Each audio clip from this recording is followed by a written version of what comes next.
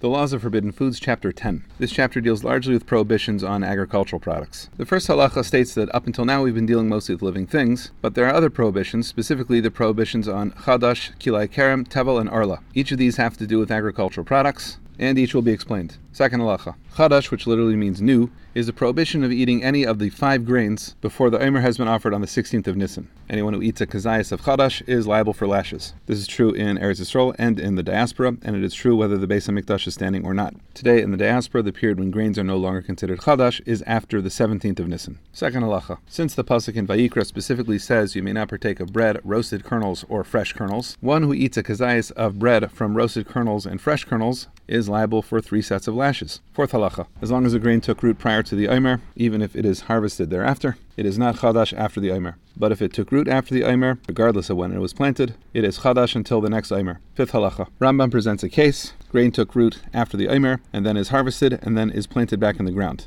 Then the Omer comes, and it is harvested again. There is a doubt as to whether they are considered chadash. So Rambam rules they should not be eaten until the following Omer. Sixth halacha. Kilei kerem literally means mixed pieces of a vineyard, and here it refers to grafting vegetables onto a vine. The produce of such a grafting is prohibited, and it doesn't matter whether it was a Jew or a non-Jew that did the grafting. Seventh halacha. Someone that has a kazayas of kilei kerem, whether the vegetable or the grapes, is liable for lashes according to the Torah. And the two mix in order to form a kazayas. So if you have a half a kazayas of each, you've had a kazayas. Eighth halacha. The Torah prohibition only applies in Eretz Yisrael. Outside of Eretz Yisrael, the prohibition is rabbinic in nature. The details of these halachas are brought down in Hilchas Kilayim, not here. Ninth halacha. Arla refers to any fruit that comes from a tree that's less than 3 years old. Anyone who eats a kazayas of arla is liable for lashes according to the Torah. 10th halacha. The halacha of arla specifically applies to trees planted in Eretz Yisrael, but there's a halacha lamesh Sinai, meaning an oral tradition that dates back to Sinai, that arla is also asur outside of Eretz Yisrael. The difference is that outside of Eretz Yisrael, we are mekel on any suffix, meaning that if we don't know whether the thing is arla or not, one can assume it is not, and it would be the opposite in Eretz Yisrael. These halachas are explained more fully in Hilchas Meiser Sheni. 11th halacha.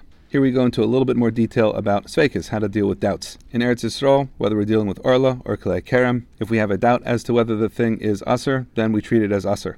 In Syria, and this refers to lands that David HaMelech conquered, any suffix we are mekel, meaning that if there is a doubt, one can assume it is permitted. In the case of arla, in the rest of the diaspora, it is even more mekel. One can see fruits being taken out of a vineyard where there is arla, and so long as he doesn't actually see arla being reaped, he is allowed to purchase them and eat them. 12th halacha. Similar idea if there's a doubt as to whether a vineyard produces arla or kilei kerem. In Eretz Yisrael it is forbidden, outside of Eretz Yisrael it is permitted. 13th halacha. If a barrel of wine was discovered hidden in a vineyard of arla, it is forbidden to drink, but one may benefit from it. The rationale is that it was probably hidden there because it was stolen, and one does not hide something in the place from which he stole it. 14th halacha. If a non-Jew and a Jew own a garden together, and they stipulate that the non-Jew will eat the fruits from the first 2 years, and then a Jew will eat the fruits from the next 2 years, and then after that they can share. That is, that the non-Jew is eating the fruit during the arla period. This is permissible, so long as they have stipulated. If they have not stipulated, then they certainly are not allowed to calculate fruit for fruit, because if they did that, the Jew would be benefiting from the eating of the fruit during the period when they were orla. 15th halacha. Neteravai refers to the fact that in the 4th year, the fruit from the tree should be taken to Yerushalayim and eaten in a state of purity. Here Rambam states that these laws do not apply outside of Eretz Yisrael. 16th halacha. That said, fruit that grew on the tree during its 4th year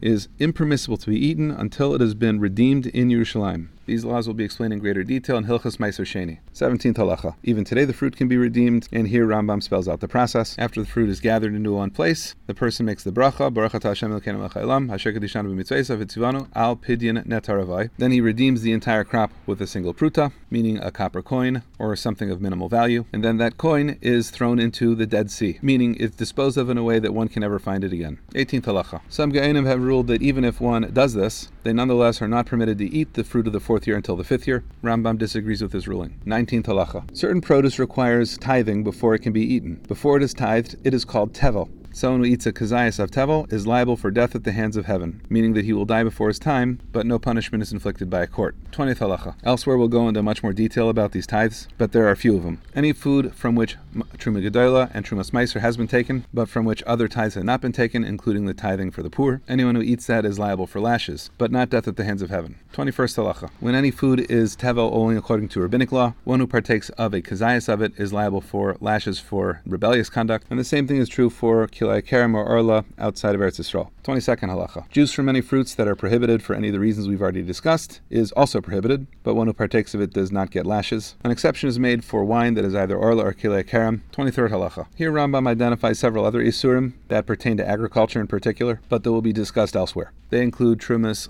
challah, meiser sheni, and others. 24th halacha. In all of these cases, the shear is always a kazayas. However, there are different isurim, like chametz on Pesach, or eating on Yom Kippur, that have different shurim, that is different sizes that make one liable. All of these will be discussed in the proper place.